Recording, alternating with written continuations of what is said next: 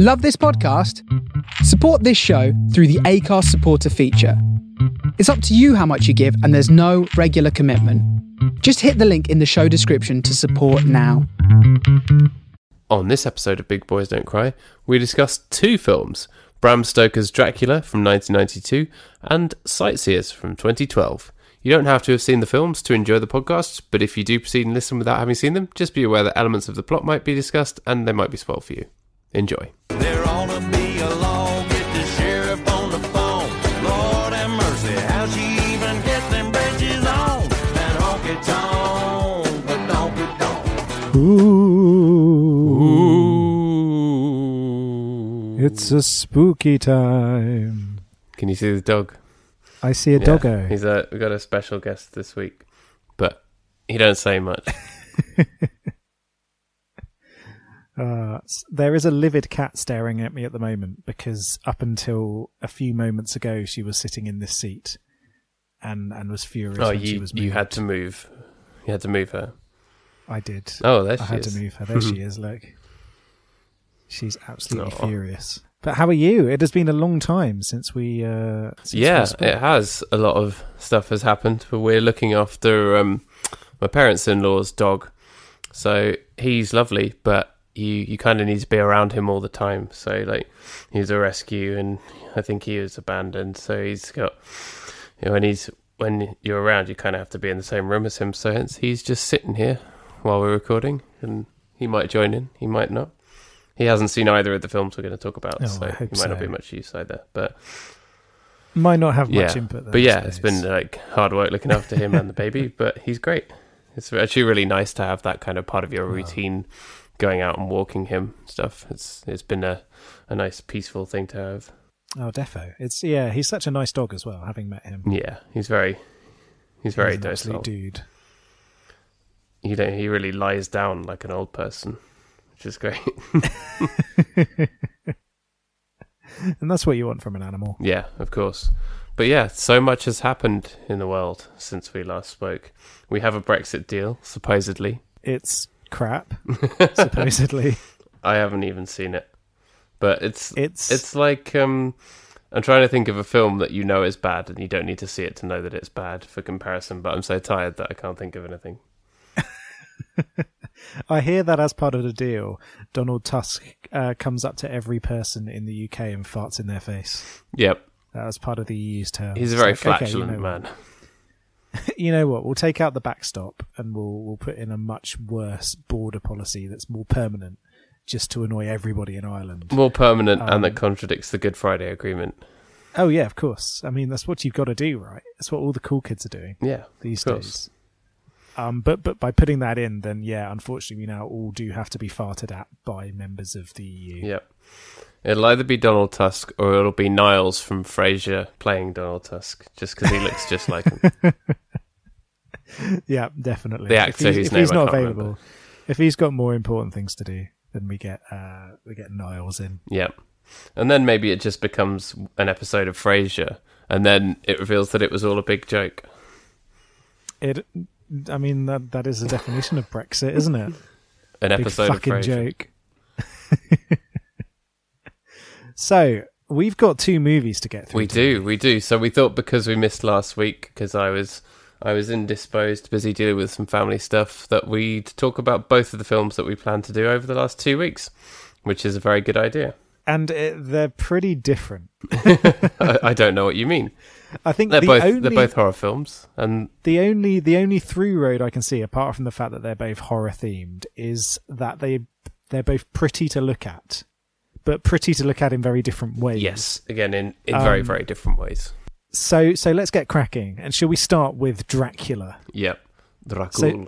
So this is 1992's Bram Stoker's Dracula, directed by Francis Ford Coppola, which is, I think it's one of my favourite Halloween movies to watch. I always make sure I watch it. Yeah. When did you first see it? Because I'd never seen it before. So I first saw it when I was young, which is probably not much of a surprise to you. Whenever I ask you that question, that's always the answer. When did you see this? Probably quite disturbing for a child to see film, Rob. Oh, when I was 2. I saw it when I was quite young. I don't even remember what age. But yeah, I was pretty young. I saw this and the Kenneth Branagh Frankenstein, both at a relatively young age, and both of which I still really love to this day. But there's something special about Dracula.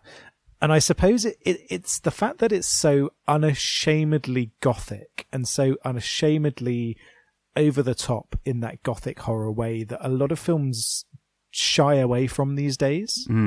It takes a lot of risks, and it is, you know, not deliberately corny, but it likes to be dramatic.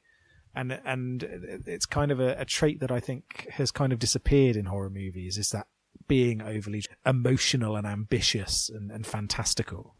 Yeah, definitely. Or they do that too much, obviously, and then they end up taking themselves way too seriously, which I think a lot of the horror films that are coming out now, not that I'm an expert in it in any way, as you know, because I don't regularly go and see horror films, but I feel like a lot of them are very po-faced and take themselves too seriously, when actually they need to lighten up a bit, or just, you know, go full on with the drama and have everyone really, really hilariously overacting. And overacting is the word here, isn't it? Yeah. I mean, everyone talks about Keanu Reeves' performance, but he's not overacting so much as actually underacting, maybe. I don't know. You never quite know what's going on with him, do you? Yeah, I feel, I don't know. There's two very strange casting decisions made in this movie, which were Winona Ryder as Mina and Keanu Reeves as Jonathan Harker. And I mean, I love this film and I love them both, but it was a very poor casting choice, particularly when you consider how good the rest of the cast is. Like, even with that, because everybody else kind of overacts to a perfect level, I think. Like, Gary Oldman's Dracula is one of my favorite horror movie villain performances. He's amazing in this. With his heart-shaped hair. With his heart-shaped hair and his weird muscle armor suit.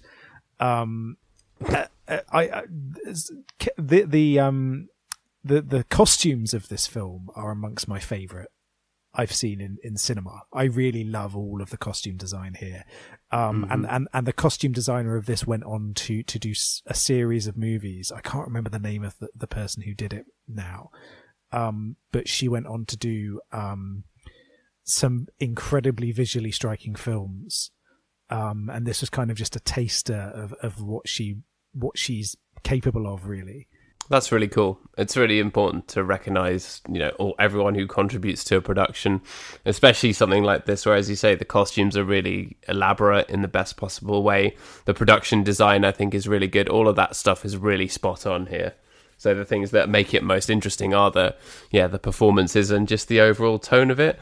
Whereas you say it's really, really overblown, but you feel like it's still not taking itself too seriously because you've got Keanu Reeves, and then you've got Anthony Hopkins sort of jokingly arsing around as well. I think he was actually the worst offender in terms of hilarious overacting. He really made me laugh, and I don't really know why. I think that's definitely true, and it's a movie that revels in its absurdity, and it revels in the drama, and I think that's why it's so captivating to watch.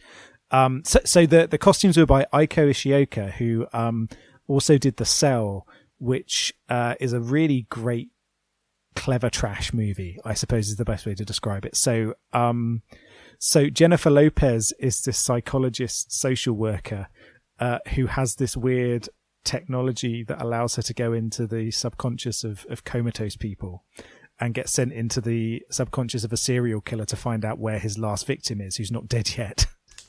And it's a really, it's a ridiculous story, but it's a great film to watch, and a huge part of that is the cinematography and the costume design. And she also did Mirror Mirror, the Snow White film. Now that's the film I needed when I was looking earlier. I was trying to think of a film that I know is bad and I don't need to see it to know it's bad. And she did Immortals as well, The Fool, which is an incredible movie, and worked with Cirque du Soleil and things like that. Like, she's a really brilliant costume designer. But this is like, I really love the design of this movie, and I think that gothic tinge to it matches up so well with a lot of actors who are equally known for their brilliant stage performances as well. So, you know, you've got like Richard E. Grant here as well. I know. Our main man, Cary Elwes. Cary I did not know Elwes. he was in this. I love him. He's And- brilliant. He's really stupid in this. And maybe the best choice of casting ever, Tom Waits as Renfield. Yeah. It's Who so I good. initially thought it was Jim Jarmusch when I saw him with that mad hair. But yeah, he's brilliant. You know a movie's good when Tom Waits turns up in it. I don't think I've seen a movie with him in that isn't amazing. He's really got presence. But the thing is, he can act as well. It's not all just, oh, Tom Waits is in it doing his Tom Waits thing. He actually does put in a really good performance of someone being possessed and haunted and having this demonic master. It actually is really well done. Yeah, he is amazing in this. And so all of these people and all of these clashing personalities and these clashing acting styles, like, I don't know, you don't think of Anthony Hopkins and Richard E. Grant and Cary Elwes as acting in a similar manner, really, do you? No. But they all come together into this marvelous soup of blood, and it's such a incredible movie to watch when they're all together. But then you do get this bizarre notion of Keanu Reeves doing a not particularly good English accent. And Winona Ryder doing a English accent that's probably worse. Yeah, just about worse. And I kind of love the fact that they're in it, and I kind of love the fact that they're kind of that they're over their heads. They're in over their heads a little bit. Because I was thinking, like, you know, they could have hired someone like Kenneth Branagh, or thinking of other people who were young British actors at this time. You know, this was the early 90s. Timothy Dalton probably still would have been good enough, like young enough to play the role, or Damien Hirst. Damien Hirst would have been a good shout. Oh, no, or, sorry, that's some young British artists. no, who am I thinking of? Damien Lewis. Damien Lewis. Damien Lewis. Or Pierce Brosnan. You know, Pierce Brosnan would have been... Can you imagine Bronholm's Dracula? He could have been, you know, he could have been a really good choice for Jonathan Harker here, but He could also have been a really good Dracula as he well. also could have been a good Dracula. In fact, have you seen a picture of Pierce Brosnan recently? I saw a movie with him in recently. Really? What was that? I can't remember the name of it, but he was some kind of magical drug dealer who created this evil drug that turned everyone crazy. I remember hearing about this film. Sounds really interesting. Was it good or was it stupid? It was really stupid, but it was worth watching. But he's deliberately grown like a huge mustache and beard when he's offset now, and it's grey, and he looks like an old king, and it's great. Yeah. So him now, actually, if they remade this now, he'd make a good Dracula. He would make an excellent Dracula. But I was thinking, you know, do I really want to replace Keanu Reeves and Winona Ryder in this movie? And I don't think I do, because I think the strangeness of them being in this movie makes it all the more enjoyable. And I don't know, I think I kind of love them here. And they don't necessarily do a bad job of portraying a young couple in love for parts of the film. And that is actually ultimately faithful to the novel as well. Yeah.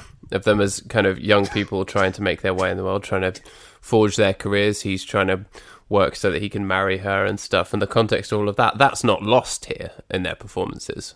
No, it's definitely not. And I think they're very much maligned for their performances in this movie. And I wouldn't say they're as bad as people think they are either.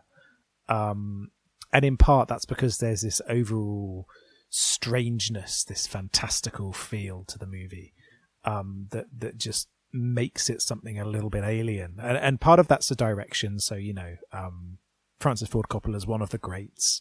Yeah. And this is a very... Probably best known for being Nicolas Cage's uncle. Of course he's best known for that. But you know, he, in terms of his greatest movies, he's got the Godfather trilogy, which is, you know, that's fine. I've never seen it. Adam tried to show me The Godfather once and I fell asleep. But that was because we started watching it at midnight. Yeah, it wasn't because I was bored. That's probably not the best time to watch it.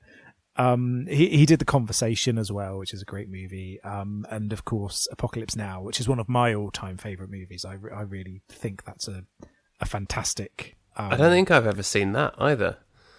It's based on Heart of Darkness, isn't it? Yeah, which is a book I never got on with. But I think I tried to read it once when I was 14, found it really boring, and then just left it. There's no hearts in this. There's no darkness in this. Or yeah, missold. It was just a man on a boat going down a river, and I was like, I'm bored already. It's like Moby Dick, but without a whale. boring. Yeah, no one was called Ahab or Queequeg. But yeah, I really like Apocalypse Now. I think it's a wonderful film. But this is his version of Dracula stands alone from the rest of his works. I think there's nothing else he's done quite feels like it. And interestingly, I was reading the other day that he's coming back to making movies again. So he's sort of made a few more movies in the 90s and into the 2000s that didn't do particularly well. And then he just decided, fuck it, I'm going to go off and do something weird, which he did. And it was some kind of strange art piece, cinematography thing. Sounds like he was working with Shia LaBeouf. Where actually it started out as a movie, but then it turned into a monthly subscription service for muffins. That sounds like the kind of ruse that I would pull. That's from what's that? That's BoJack Horseman, isn't it? It's something that Todd comes up with. But he's announced that he's coming back to direct a passion project of his that he's never been able to get off the ground called Megalopolis. I'm listening. And it's like a sci-fi movie about this architect who, after this huge disaster, decides to rebuild New York City from the ground up, with lots of weird futuristic shit. And it sounds like a real, I don't know, I love it when directors get to do something strange like that. That's really cool. He's ancient now, Francis Ford Coppola. I was going to say, he must be, 90? So I don't think he's 90 yet, but he was... Hold on, let's do a quick bit of maths. He must be nearly 90. I think he was born in like 1940. Yeah, you know the Coppola sequence. It's like the Fibonacci sequence. Yeah, exactly. I think he must be about 80, late 80s. I don't think he's quite 90 yet, but he's getting on in years, cool. And he's coming back to make this bizarre, beautiful sci-fi movie, which I really hope gets off the ground this time. It would be fascinating. That sounds really cool. See. Yeah. But I do love it when directors who are obviously really good at, making film as a whole, because, you can be a really, really great director of particular types or genres of films or films with certain types of content, but that doesn't mean you can make any film. But when directors who are obviously very skilled turn their talents to another genre, and especially something like horror, I love that. And I always love how ambitious it is and how much they bring to the table. And yeah, even if, you do end up with Keanu Reeves, there's still so much vision there and so much grandeur. And that makes it a really enjoyable film to watch. Yeah, and what I really loved was that, parts of this movie are very forward-thinking in their cinematography and in their design. And you can see elements here in films like Crimson Peak, for instance. There's a clear through road from this to Crimson Peak. That's a great film. But also, there's elements that are really classic and old-fashioned. So, like when Dracula's eyes appear in the clouds in the sky, it's this very clear callback to to 1960s French cinema, which really used that kind of design a lot more.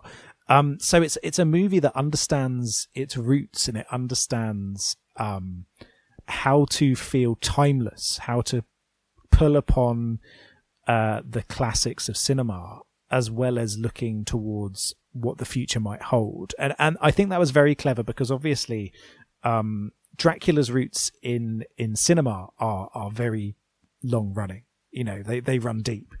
You've got Nosferatu, one of the most prominent examples of early cinema. And so I think it was very clever of them to actually make this film feel like it lasts through ages, just in terms of the way it looks and the way it feels. Yeah, and Bela Lugosi, obviously. Yeah. And then, you've got Christopher Lee. You've got, Dracula is a permanent fixture on the silver screen. Yeah, for sure. It's amazing, really, when you think about it, how all of those kind of things have endured so much. Characters like Dracula and Frankenstein and whatever, how they've become such a mainstay of horror. But when there is a new version, it generally tends to be worth seeing. It's true. It's going to be interesting to see where they go with it, because Warner Brothers were trying to create something called the Dark Universe, where they were trying to do like a monster movie cinematic universe akin to the Marvel, the MCU or the DC CU. Well, Twilight already had vampires and wolf boys. You can't have them both in the same universe again. That's just stealing. You've got Underworld, you've got Twilight, you can't have a third one.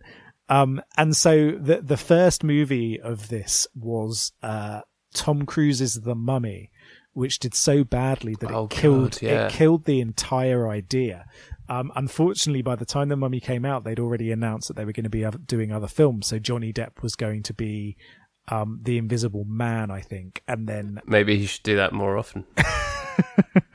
And then Russell Crowe was going to be Dr. Jekyll, and he appeared in The Mummy as Dr. Jekyll, which is The Mummy's a fine movie. It's nothing special. It doesn't have the charm of the 90s and early 2000s movies. Which I have seen The Mummy, which is awesome, and that holds up super well. Now, where does the Scorpion King with Dwayne The Rock Johnson fit into that? So he was the villain of the second. Went to see that he was the cinema. He was the villain of the second Mummy movie, who then got a prequel where he was the hero. That's right, and that's a real piece of shit. Yeah. We should talk about that sometime. We definitely should. But interestingly enough, like straight after the failure of the Dark Universe, Blumhouse, who do a lot of great horror movies, so they do The Conjuring, they do Insidious, The Nun. They really have almost, more than any other production company, they've made horror popular in cinemas again, through some very clever releases, and all made on a very modest budget. And they've actually been given the opportunity to make The Invisible Man, but as a traditional horror movie. So that's going to be a remake of, again, one of these very classic horror stories, which will be interesting to see how they do. And if that's successful, I wonder if we'll see them taking on more of these. And I'd love for them to do a really creepy mummy movie. I think, people go into a pyramid, then a curse gets unleashed, and they get chased by an undead Egyptian sorcerer. That's a fun time for everybody. What more could you want? He's covered in toilet roll. Yeah, exactly. It's a nice cheap movie as well. There's nothing scarier than cheap toilet roll. I bet the mummies, what they're covered in is the scratchiest stuff. When you stay in like an Ibis budget hotel or something, and it's that really scratchy stuff that's basically just like printer paper. The stuff that offices get in. Mm-hmm. So it's going to be interesting to see what that does, but I don't know. I think a movie like Dracula, that needs that grandiose attitude, doesn't it? Yeah. Because Dracula is a grandiose figure himself. Precisely. And so I think this movie really succeeds because it manages to tap into what makes Dracula as a story great, because it's a scary story. It's still a scary book. I don't know if you've ever read Dracula. Yeah. Didn't we study it on our degree? I didn't, but maybe you did it as maybe one of the modules that I didn't do. But there's still moments of it in it, all these years later, that are still very scary. So reading through the journals of the ship captain of the vessel that's taking Dracula's coffin, whose crew is slowly disappearing over the course of the journey, that's still a very harrowing read. There's these moments within the novel which still work incredibly well, which can't be said for every piece of literature from that era. And so it's still got something special about it all these years later. And very rarely does a movie adaptation fail. The big shout out to Dracula Untold. I don't know if you've ever seen Dracula Untold. What is Dracula Untold? Dracula Untold is the prequel story to Dracula, where he's a good guy that gets betrayed and then has to turn to the power of being a vampire to get revenge. Yeah. So does that match up with the opening sequence of Francis Ford Coppola's Dracula, where you see him like centuries before as a sexy young knight man, and then he comes back and he finds that they killed his wife, and then he renounces God and then becomes a vampire? Yeah, so imagine that, but stretched over 2 hours with shit CGI. Right. It's a bad movie. And when was it made? So this was back in 2014. Our boy Luke Evans is Dracula. No way. It's worth watching. It's really good fun, but it's a bad movie. I'd watch it if he's in it. It's got Luke Evans. It's got Dominic Cooper. It's got Charles Dance. Oh, Charles Dance, the Seagull Man himself. It's really awesome, but yeah, it's not good, but it is enjoyable to watch. Charles Dance, has a supporting role in most things. Yeah, I love Charles Dance. You can find him usually in the background somewhere. Yeah, and I'm a Charles Dance hipster because lots of people love him now because he was in Game of Thrones, but I'm like, motherfuckers, you went around for classic Charles Dance fun. You weren't there for Dracula Untold.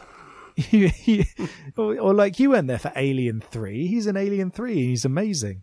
Really? Yeah. Have you ever seen Alien 3? No, I think I've only seen the first one, but that is like one of the greatest films ever made. Yeah, I love Alien. I kind of love all of the Alien movies, even the bad ones, and the vast majority of them are bad films. But they all do something different, and the fact that they all do something different is really good fun. So even when they're bizarre and not very good, there's still something special about all of them. No, I think Charles Dance's most significant role is playing a snooty MP in Ali G in the House, 2002. Of course, that is the highlight of everybody's career. You know what? I think about a year or two ago, I was in a hotel room flicking channels, and that movie came on. It actually wasn't that bad. I imagine it's good fun. Yeah, have you never seen it? I don't think I have actually. No. I remember watching the Ali G series when it was on, but I don't think I ever watched the movie. Yeah, it's a classic comedian becomes prime minister plot, but it's funny. That old chestnut. Yeah, but yeah, if you watch old clips from Ali G, it actually holds up surprisingly well. Yeah, it does. It still works really well. It's one of those comedies that it's still fresh. And it's still funny all these years later. I suppose a bit like Brass Eye, you can get a lot of success out of making fun of the establishment without them realizing that you're doing so. Yeah.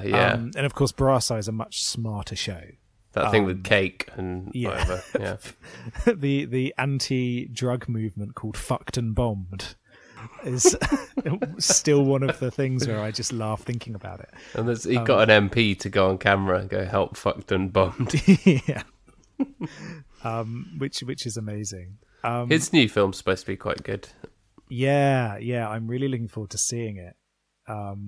Because I don't know, he's one of those people where he knows how to toe the line remarkably well between like satire and pushing it too far. Yeah, he's always on the borderline, isn't he? Like Four Lions is an understandably controversial movie, but it's also one of the funniest movies ever made. Yeah, but I think Chris Morris, ultimately, he knows how to make people laugh. He knows how to make things ridiculous, and that's the key to it, isn't it? Rather than making things schlocky or shocking just for the sake of shocking, he knows how to actually make things amusing and funny. Yes, yeah, exactly. Which is a rare trait, isn't it? Being able to toe the line between the two. Yeah. So he's had a great career as well. You know, go from stuff like Brass Eye that was so good to then doing real hit films now, like Four Lions and such. It's great. And what's great is that he picks his projects well. Like he doesn't just do something for the sake of it. You know, it could have been so easy for him to do another series of Brass Eye, like however many years later, and just phone it in. But you kind of know with him that when he decides to do something, he does it for a reason, and that's, you know, it's a rare quality in sort of film media. It is actually. But going back to this week's film, I feel like Francis Ford Coppola made his Dracula for a reason. You know, he got the feeling he did have something to say by saying, hey, I'm this kind of filmmaker, I can make this kind of film, I can tell a classic story and a horror story and make it scary and put my own touch on it. Here you go. Yeah, and he does, and I think it's one of the best vampire movies in cinematic history. You know, it's up there with... have you ever seen Interview with the Vampire? Yes, which is a great movie. That is very good. Not as good as Twilight, obviously, but... Oh, obviously not. that director Neil Jordan, he came back in 2012 to do another vampire movie called Byzantium, which I don't know if you've seen. Oh, I know. I haven't heard of that.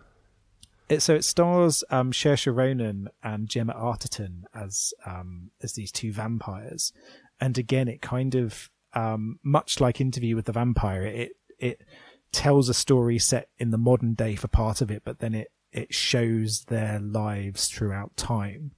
And I won't spoil it, but it's got one of the most interesting ways of showing someone being turned into a vampire, and it's not your old "I'm going to suck your blood" kind of thing. It's done in a much more interesting and sort of unnerving way that really works well. So I recommend, in fact, anybody who likes vampire movies, go and watch Byzantium. It's a cool film. It's really it does things in a lot more subtle a way than a lot of vampires movies do as well. So that's a good one. But yeah, I think this Dracula is one of the classics.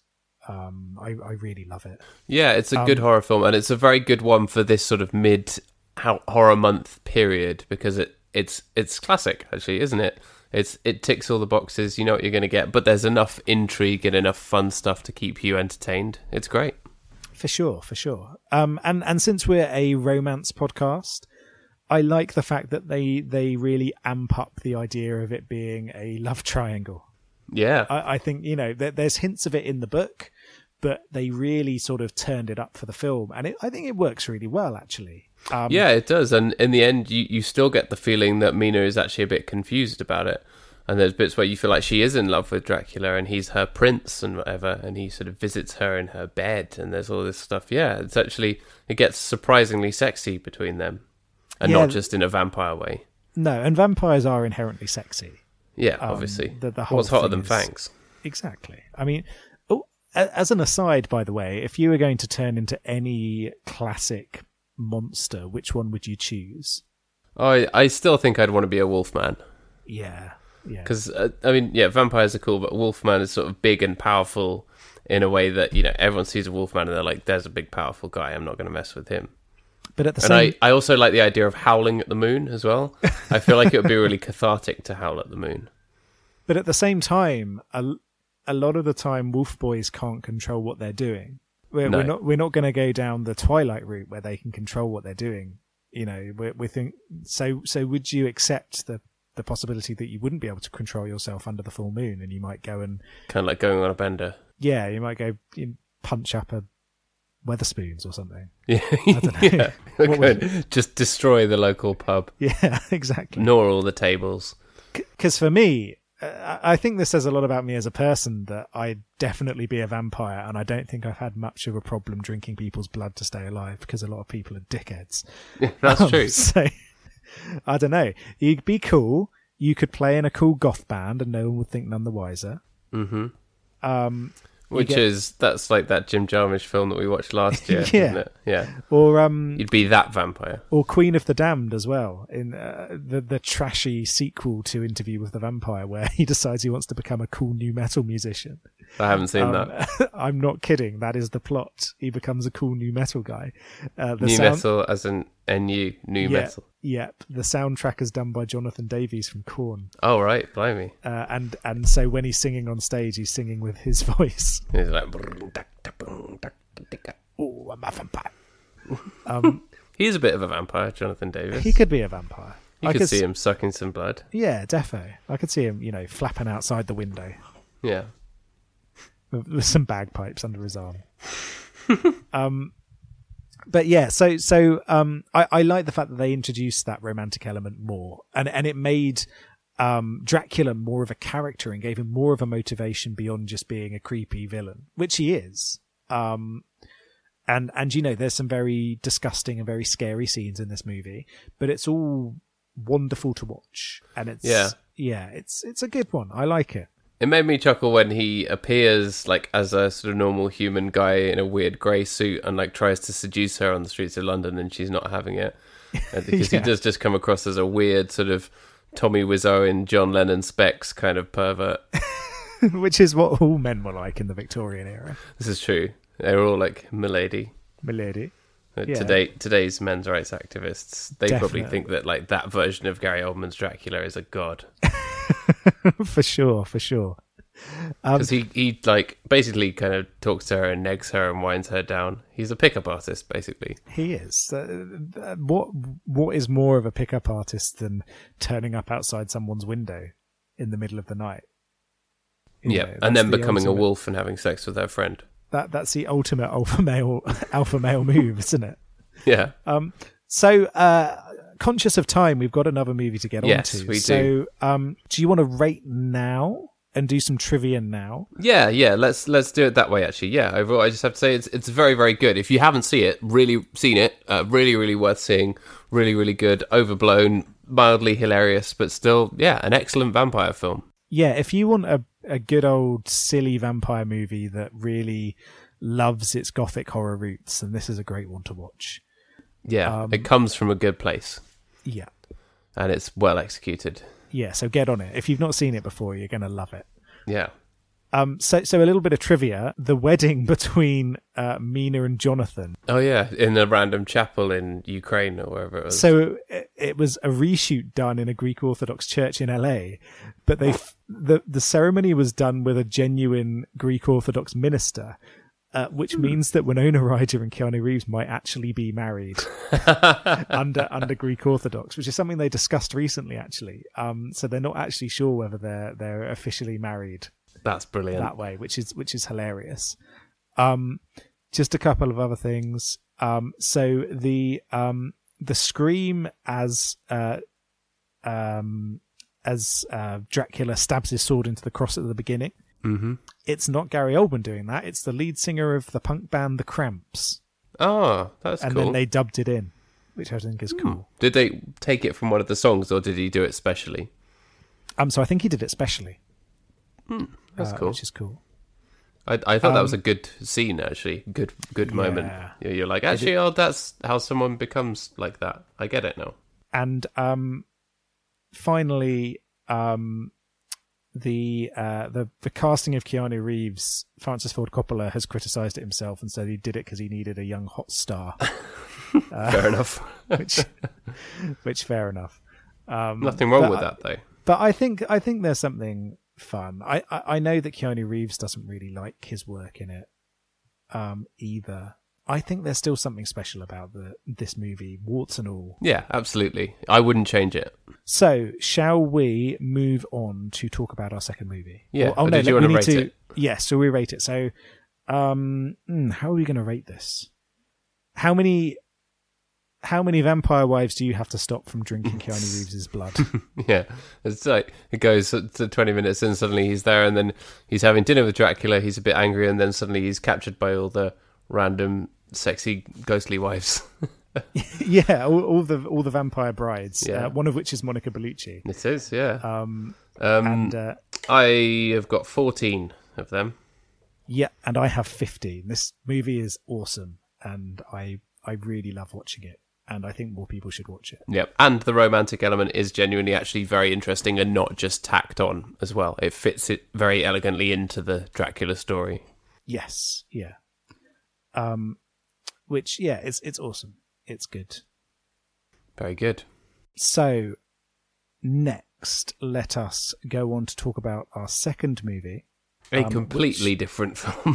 which is very different. They genuinely couldn't get much more different, even though both are technically horror films with an element of romance. Literally just like polar opposites. Yep. So our second movie is Sightseers from 2012. Ben Wheatley's big breakout film, I suppose. Mm-hmm. And it's almost like British caravanning equivalent of Natural Born Killers, I suppose.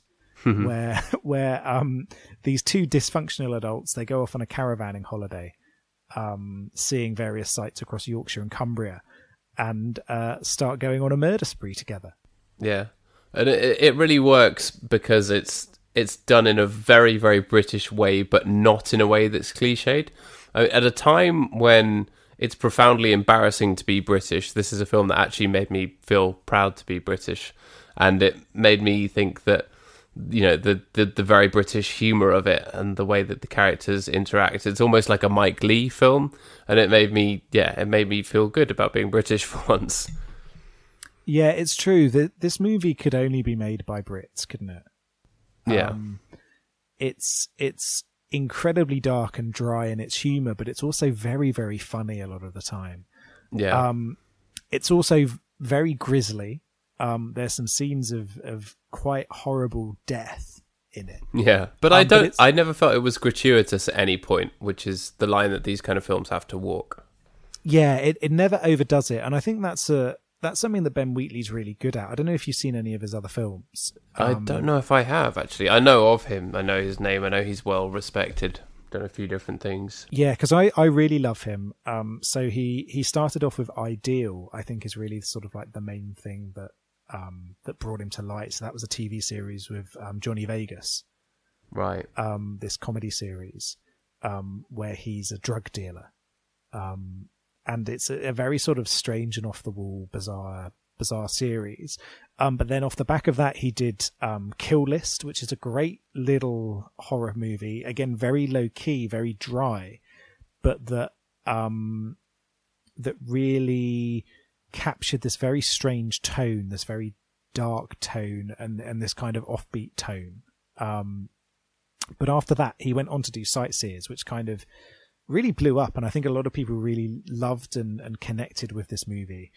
I've heard nothing but good things about it, but I never got around to seeing it until we were watching it for this, and I'm glad that I did, because I really enjoyed it. Yeah, it's really good fun. So we've got our two leads. We've got Chris, played by Steve Oram, and Tina, played by Alice Lowe. Alice Lowe, of course, from Garth Marenghi's Dark Place. Yeah, although she looks so different in this. It's really... yeah, I didn't realise it was her right away, and then I was like, oh, of course. Yep, right. Which is a series I absolutely adore. I love Dark Place so much. It has still, I think, has a really big cult following, but genuinely is still underrated because it's such a great and very short show. They only did the one series, didn't they? Or are there two? No, so they did the one series, and then they did Man to Man with Dean Lerner. Oh, yeah. The talk show with the producer of Dark Place. But Alice Lowe is great in this in a very different role. And that was the first time I was aware of Matt Berry. Oh, of course, yeah. Yeah, who is wonderful. And I think maybe next year... or just something for you to watch when you've got a spare 30 minutes here and there, Paddy, is have you watched What We Do in the Shadows? No, again, heard nothing but good things about it. Which is amazing. Both the film and the subsequent TV series are incredible, and Matt Berry's in the TV show. And it's so funny, like genuinely so funny. As somebody who loves vampires, I love their sort of comedic take on the whole thing. He's great. But yeah. Did you ever see the series Snuffbox? No, but I heard that was good. It was good. It was a really odd sketch show with Matt Berry and Rich Fulcher that they wrote. It was really dark, really strange. But some of the sketches individually have made me just absolutely howl with laughter. I'll find a couple of them and send them to you. But yeah, he's just great. He's just got such a wacky sense of humour, but it always works. Matt Berry, I mean, but it follows on because I think Alice Lowe was in a couple of scenes in that, and it seems like there's this nice sort of scene of British comedians who have been in a lot of stuff together over the years, all working together, and it's clearly a nice sort of family feel. Like I gather that Alice Lowe and Steve Oram, who wrote it, have been working together for a long time, and you can sort of tell that because it fits together nicely. Yeah, there's this real, I don't know, that there's some people that just work together incredibly well, don't they? And it shows. It shows so well. And it feels so real as well. And you know, the locations that they visit, so they go from place to place on their little caravanning holiday. And the locations they visit are real tourist attractions, which is really neat. But I don't know. I feel like the moment that the first murder happens is really shocking, and it kind of changes the entire tone of the film instantly. Where you're like, oh God, what kind of movie what kind of movie am I getting into? Yeah, because up until that point, it could just be one of those sort of observational comedy type things. British people caravanning. Yeah, as I said, you could compare it to Mike Leigh. It could just be a film like that. And actually, if that was the film they wanted to make, they probably could make it work. But yeah, they then it becomes definitely dark, could. and you see him like smirking so that she can't see after he's killed this guy. You're like, oh, okay, Yeah. that's what he's like. Yeah, and it's really funny because this movie does a really good job of on the whole, you don't feel that unhappy about the people who are murdered dying. So you've got rude man who litters, you've got smug writer in his fancy caravan. Yeah, he's really annoying. You've got Daily Mail reader who tells them to pick up their dog excrement. Yeah, who is just a kind of picture perfect caricature of someone who really, really cares about wildlife. Yeah, who goes to care about wildlife so that they can sneer at poor people. Yeah, And then you've got trashy person who's getting married who makes out with random bloke. But then you do have I do feel incredibly sorry for their last victim though. Who is this guy who's created he's such a great character. He's this fella who's created this little traveling it's like a pod that goes on the back of a bike for you to sleep in, like a bike's caravan. So it's this tiny little like that. pod Surely on the back of your exists bicycle. now. That's got to be on Kickstarter. It must be. So he's doing this test run of it, and he strikes up a friendship with Chris, which then Tina gets obviously very upset about, and eventually he gets pushed down a cliff in his little mini caravan, and it's really sad because he's done nothing but be nice and try and like strike up a friendship with these people, and he finds himself caught between them as they're arguing about their relationship as well. Yeah, and so he's caught in the crossfire of that, which is still, I think, more the point of the film than the murders is actually their relationship, and that's why, as you say, as a horror film with a romantic story attached, it really works. Yeah, definitely, because it is all about them as a couple, and if you look at the sort of story arc of them, it does almost follow the typical movie trajectory, doesn't it? Of like things start off and there's a bit of friction, but then things get really good, then things suddenly get very bad, and then they get good again. Yeah. So it kind of does follow that structure, which is neat, and I think it's a very clever subversion of the kind of film that they're making here. Where yes, it's kind of an offbeat romantic comedy, but also they murder people along the way. Yeah, but the murders fit into their relationship in a really interesting way as well. And every time one happens, it punctuates a moment in their relationship and their development as characters who are being intimate with each other. So that really works well. Yeah, they all fit in incredibly well into that structure, which is great.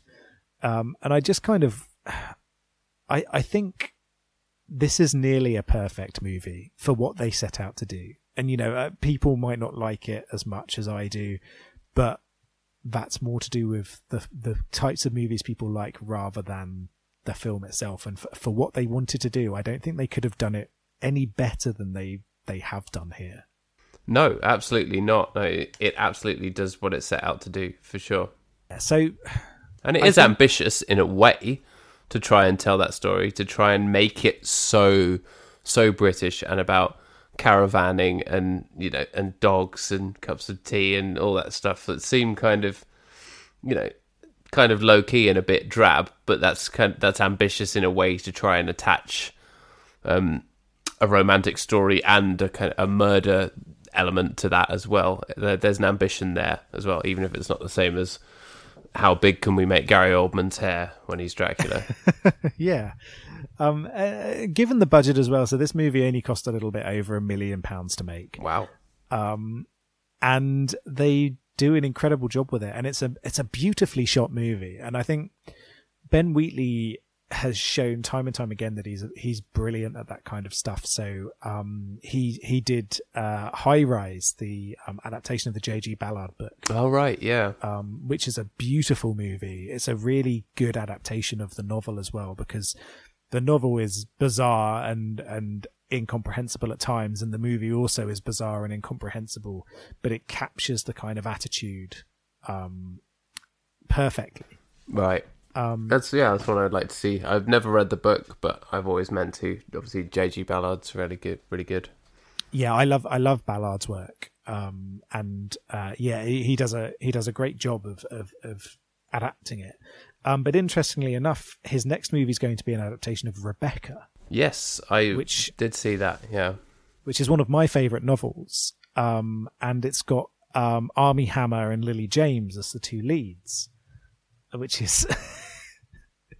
I mean, it's a terrible name. I'm sorry, Armie. Yeah, I don't have a problem with him as a person, but that is just a hilarious name. And I really like him as an actor as well. I think he's very good. With Keely Hawes as well and Kristen Scott Thomas.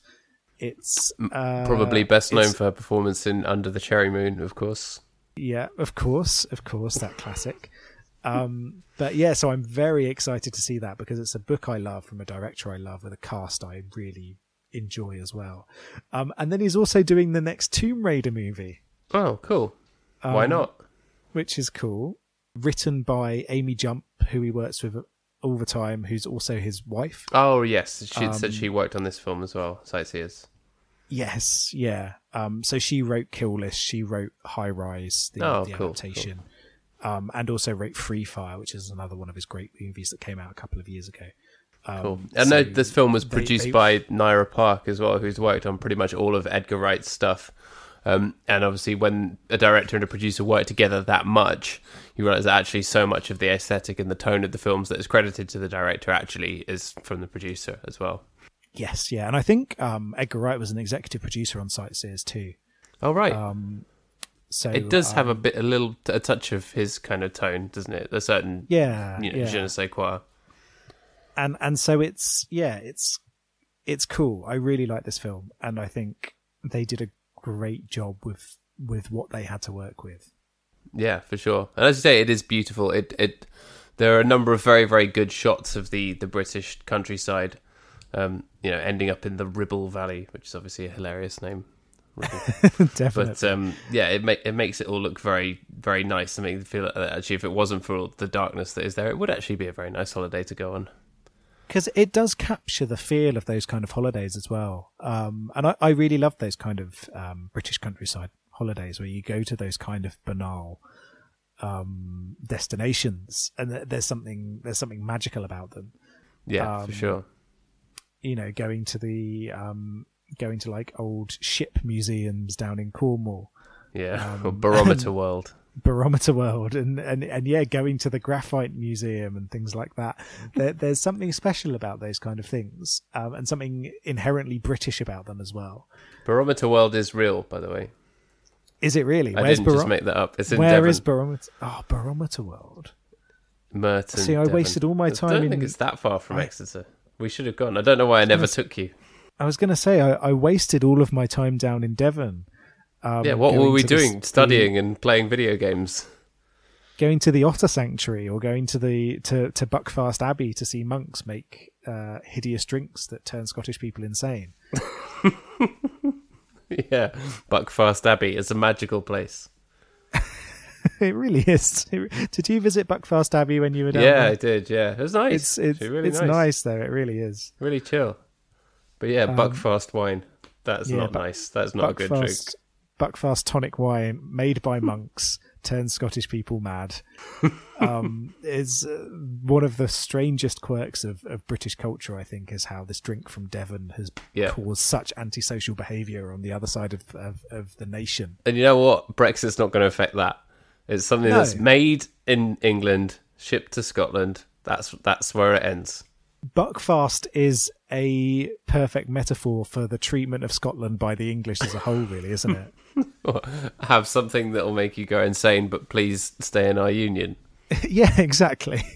We're going to ruin your lives, but don't you dare blame us for it. Yeah. It's your fault. Yeah. So I can't remember how we got onto Buckfast tonic wine, but... Me neither. It's not shown anywhere in Sightseers, but you wouldn't be surprised, would you? No. But it's it's a surprisingly sweet movie at times as well. You can get a personalised bottle of Buckfast wine with your face on it. Do you want me to get you that for Christmas? Can you get non-alcoholic Buckfast? You probably can. If you can get non-alcoholic Buckfast, that's what I want for Christmas. All right. I'd love it. Consider it done. Or I could just get the bottle done, take out the wine, and then pour something else in it. Yeah, put some Ribena in it. Yep. Oh no, Vimto. Vimto is definitely we've discussed this. Vimto is superior. That's I wouldn't say superior, but in terms of the things that will make you go insane through sheer sugar consumption, Vimto's going to get the job done when Ribena won't. Yep. For sure. It'll never let you down. And so sightseers, I'm aware that we're running up on time soon, but I just wanted to say about how much I love the ending of this film, because it uses one of my favourite songs ever, The Power of Love by Frankie Goes to Hollywood, which I adore, and if you have bad words to say about that song, get out. It's a classic. One of the most underappreciated bands of the 80s. Did you like when it was done on that John Lewis advert a few years ago? Oh, I loved it. I love sad piano covers of great songs. Hey, let's take out all the layering and what makes this song magical and replace it with a piano. That'll make it and good. Someone singing in a really mannered way. There. Which song will it be this year? We should take bets.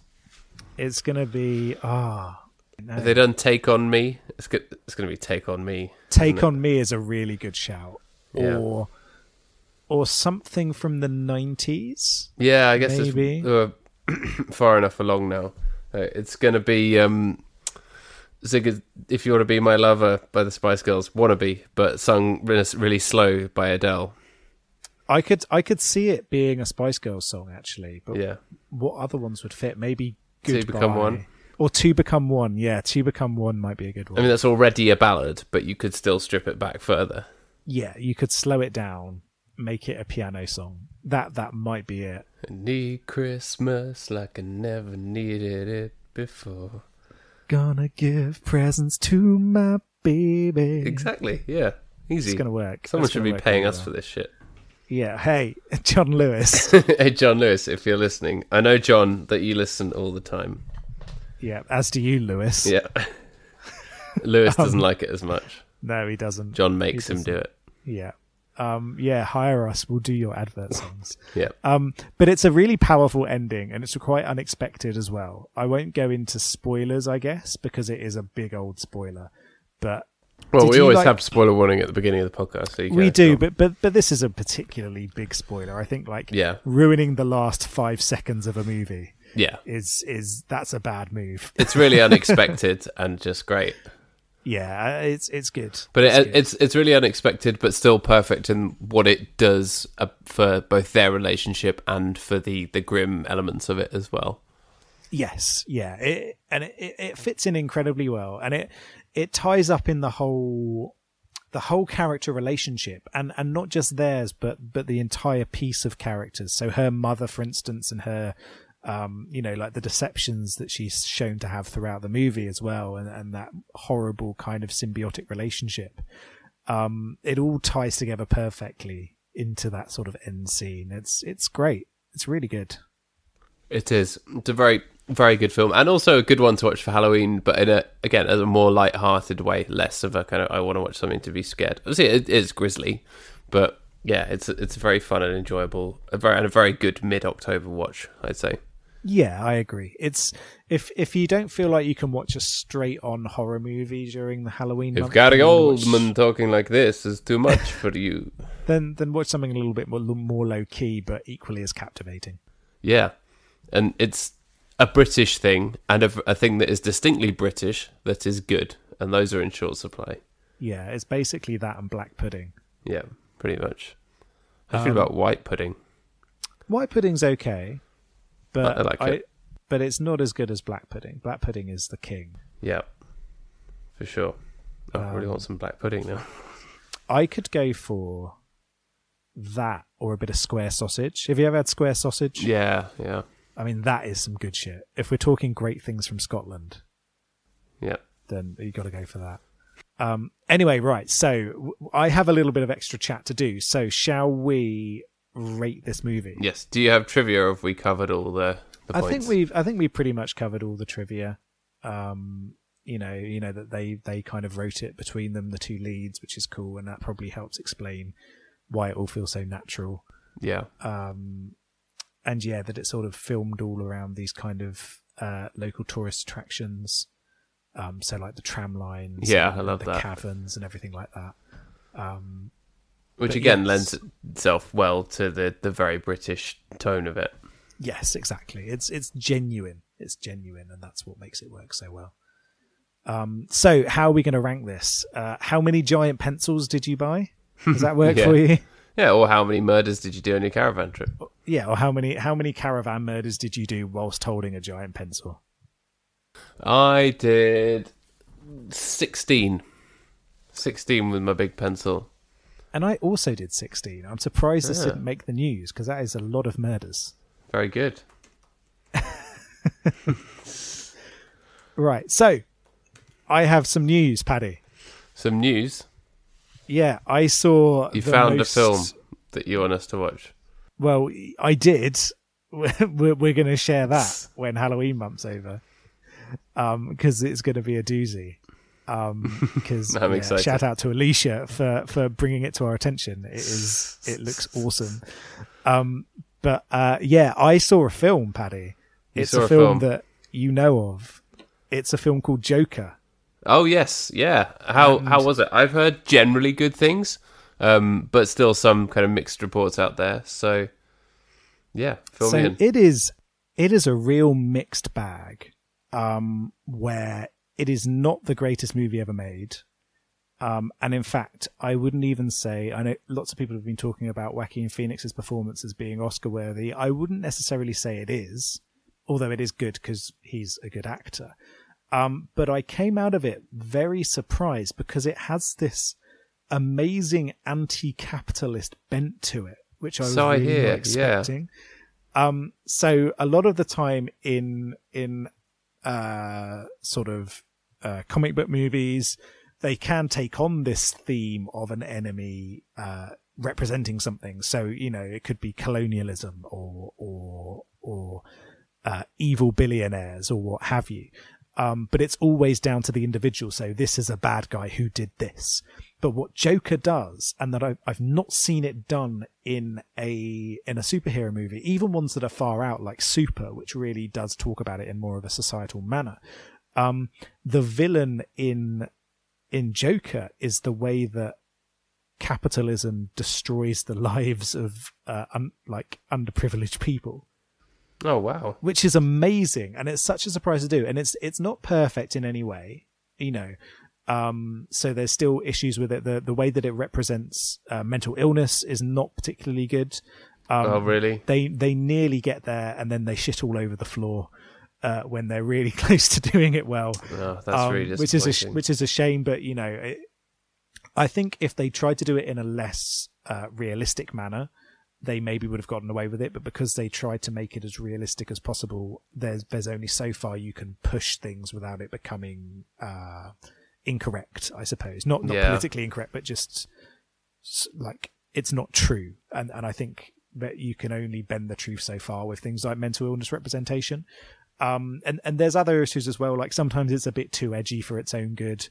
It feels a bit too, I'm a cool 13-year-old boy and I'm wearing my United Snakes of America t-shirt. Joker's into our men. He's is he? into our men. Yeah, sometimes it feels a little bit too edgy for its own good. And I think sometimes it plays around a little bit too much with is he the hero or a villain?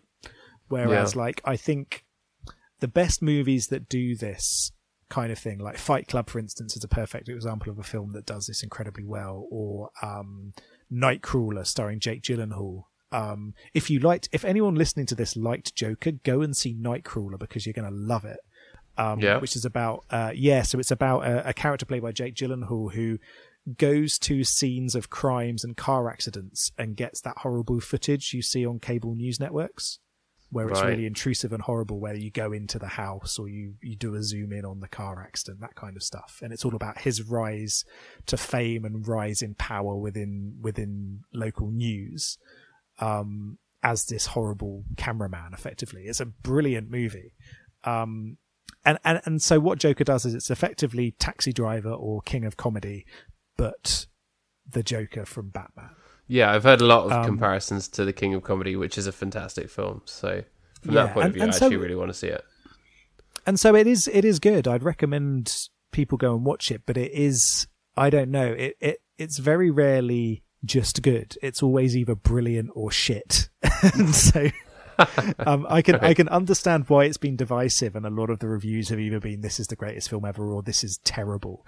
But I think a lot of people's I don't want to invalidate people's complaints about it, but I think a lot of the sort of more critical takes on it about it being a dangerous film are quite unfounded. Right, yeah. And I don't think it's aiming to do that as much as the press tried to amp it up to be this big controversial movie. I think actually it's a lot more subtle and a lot more interesting than that, which is good. Cool. That actually sounds really good. It's nice to see a superhero movie where billionaires are not your friends. Yes. Which is really refreshing. And I love the fact that this movie kind of takes that angle with the Batman universe, where forever there's been these benevolent millionaires. Whereas in reality, you know, these people do not give a shit about people like the Joker, who come from low-income families, who have mental health issues, and who, you know, American society is quite happy to let die in the quiet somewhere without anybody caring about them. So I really love that there has been this superhero movie that shone a light on that, in a way that they very rarely do. That's great. So yeah, I enjoyed it. I wouldn't say it's great, but it's good. I liked it. I liked it more than I thought I was going to. Well, it does sound very interesting. I definitely want to see it now. Not that I ever will until it comes to the Netflix. Yeah, I mean, you might hate it. I'm not going to lie. Yeah. You might think, what is this pretentious red pill bullshit? But, yeah, but remember, I do really like Joaquin Phoenix, so hopefully he can save it for me. And it's got an amazing end. I really love the end with a little... that it's kind of where it shits the bed from a mental health representation perspective, but overall thematically it's super good. So yeah, I liked it. Listeners, did you like Joker? If you didn't, come yell at me on the internet. If you did, open invitation to come yell at Rob on the internet. Yeah, and if you did and you liked it more than me and you think I'm being a soy boy beta cuck, then come and yell at me on the internet as well. I'm looking forward to your takes. Yep. You are definitely all of those things. I am definitely a soy, a boy, a beta, and a cuck. In that order. It's like I'm a bitch, I'm a lover song. Yeah. I'm a soy, I'm a boy.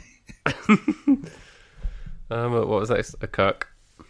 Yeah. I'm a beater, Yeah, it just cuts off there. It just cuts off, yeah. Yeah. Easy one for karaoke. Indeed.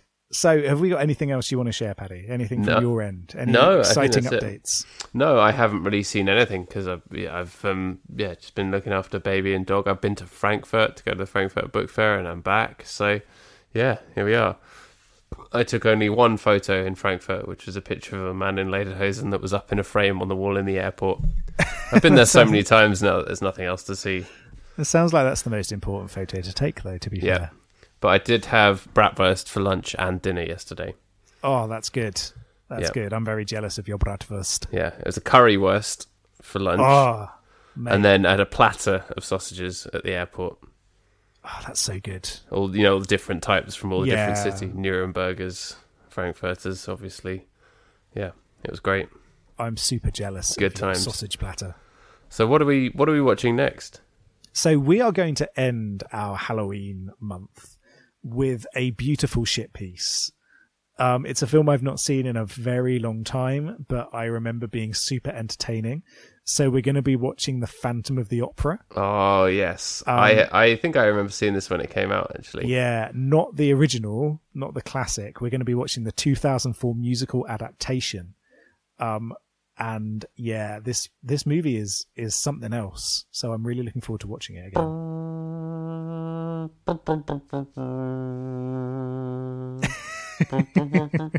Sorry, I should say it for next week, really, shouldn't I? That's the problem, though. It's such a good score.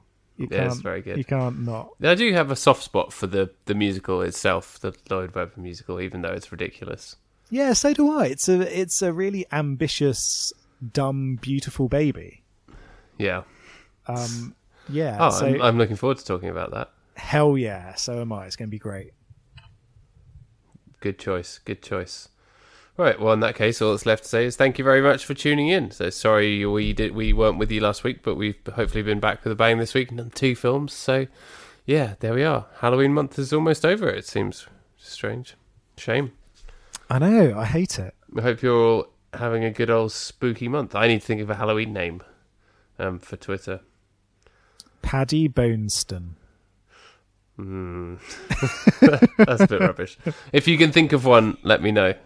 I'm on Twitter at Paddy Johnston. We are on Twitter at Big Boys Don't Pod. Oh yeah, we should probably come up with the big podcast as well. Paddy Tombstone. I've done that before, but yeah, I could bring that back. It was very genuinely actually quite hard to think of something, so I might have to just do that before. Have you done Robert Goulden before? I don't think I've done Robert Goulden. I did Robot Goulden, and what was the other one I did? I've only done it a couple of years, but Robert Goulden is the best I've done so far. I need That to is go back good. to top it That is next very year. good. I know you put it on like the 1st of October. Mate, I changed my picture to my spooky picture, and I put on my name because Halloween month. It is a month. It's not just a day. Get over it, people. I have not been as good, but I will get there.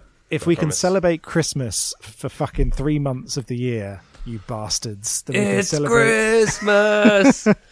I'm up for that. I love Christmas. You know, As do I. Christmas. I don't want to talk too much about what we're going to do at Christmas, but you know, we've basically decided already because Netflix have released an incredible slate of this film is coming out, and I'm very excited. Most notably, of course, Christmas Prince 3, The Royal Baby.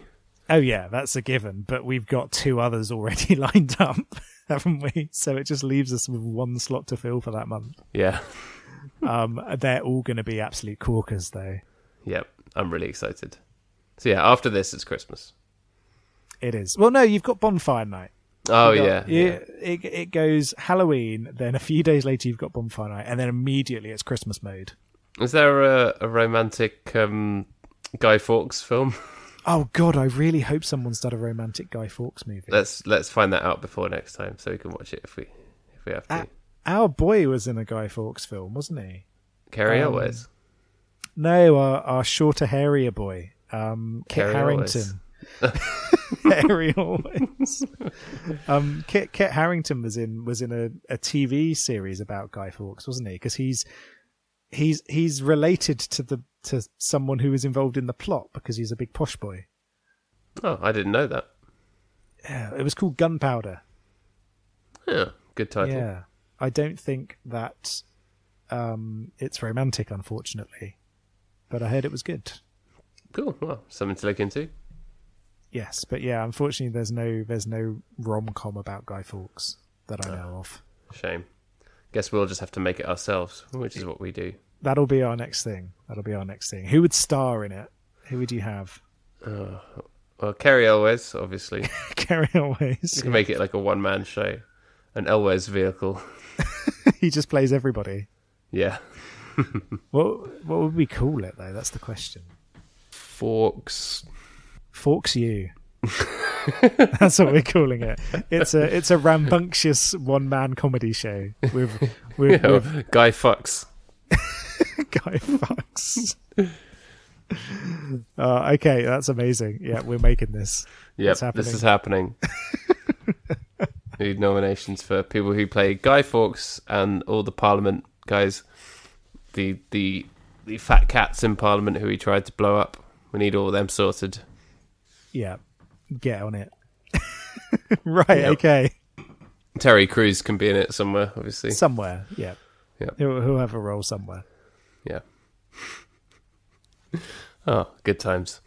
All right, well, we'll be back next week to talk about The Phantom of the Opera. Thanks as ever for tuning in. We really appreciate it, and we hope you're having a great Halloween month.